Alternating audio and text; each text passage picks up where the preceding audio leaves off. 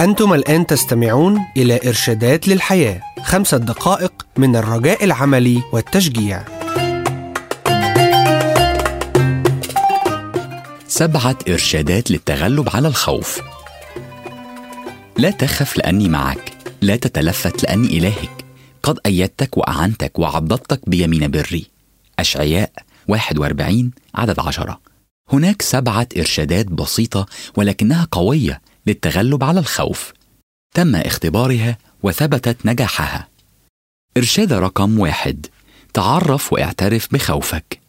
التظاهر أو التخيل أن الأمور على ما يرام بينما أنت تواجه الخطر والصعوبات لن يساعدك، لكن الاعتراف بوجود الخوف لديك يعتبر نقطة بداية تسمح لك بالتحرك في اتجاه مختلف. إرشاد رقم 2: حلل سبب خوفك. لماذا أنت خائف أثناء شعورك بالخوف؟ ما هو الأمر الذي لم يحدث أو كان من الممكن حدوثه من نوعية المخاوف الغير مبررة؟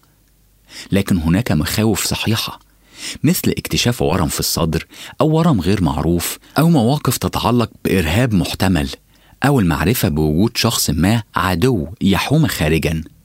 بغض النظر إن كان الخوف حقيقي أو مفترض، يجب تحليله ثم اعمل شيئا تجاهه. إرشاد رقم 3: خذ إجراءات لمواجهة هذا الخوف. ليس كل خوف خطأ، بل ممكن أن يكون عطية من الله يؤدي للصحة والسعادة. فعندما يصيبنا الخوف بالشلل فقط، نرفض الذهاب للباب والتأكد أو الذهاب للطبيب للفحص. هناك خطران كبيران متعلقان بالخوف: عقل يعمل بطريقة زائدة وجسم لا يعمل بطريقة كافية.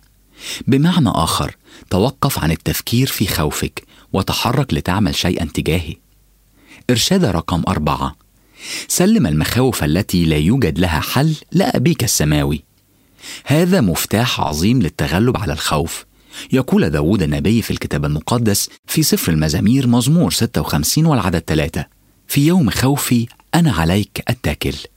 الله يقول لك ثق فيه، لكن الخوف يقول لا يمكنك الاعتماد على الله، لذلك استسلم للخوف. وعليك أن تختار بين الاثنين. تسليم ما لا يمكنك تغييره للرب هو قرار إيماني صادر من إرادتك. إرشاد رقم 5: تغلب على الخوف بالإيمان. هل يمكنك أن تعتمد على الله؟ بكل تأكيد.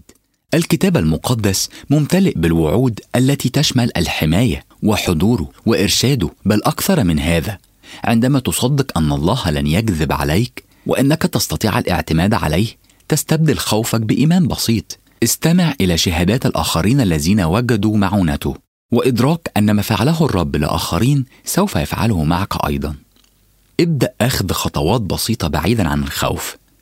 إرشاد رقم 6: اعتمد على المواعيد من كلمة الله.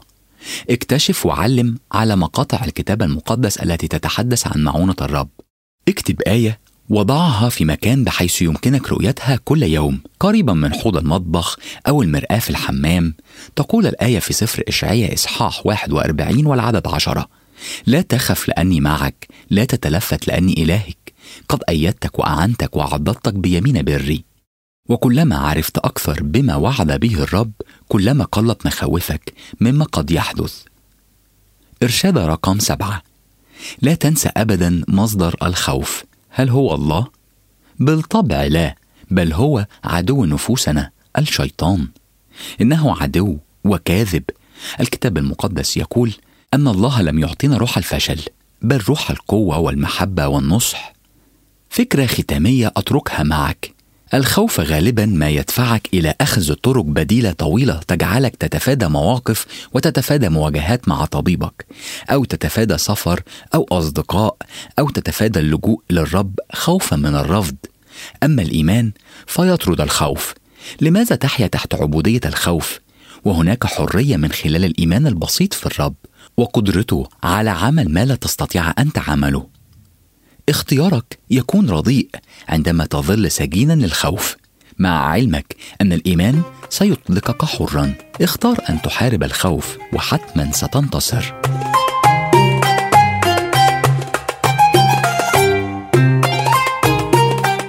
استمعتم إلى إرشادات للحياة. للحصول على معلومات أكثر، اتصل بالمحطة التي تستمع إليها.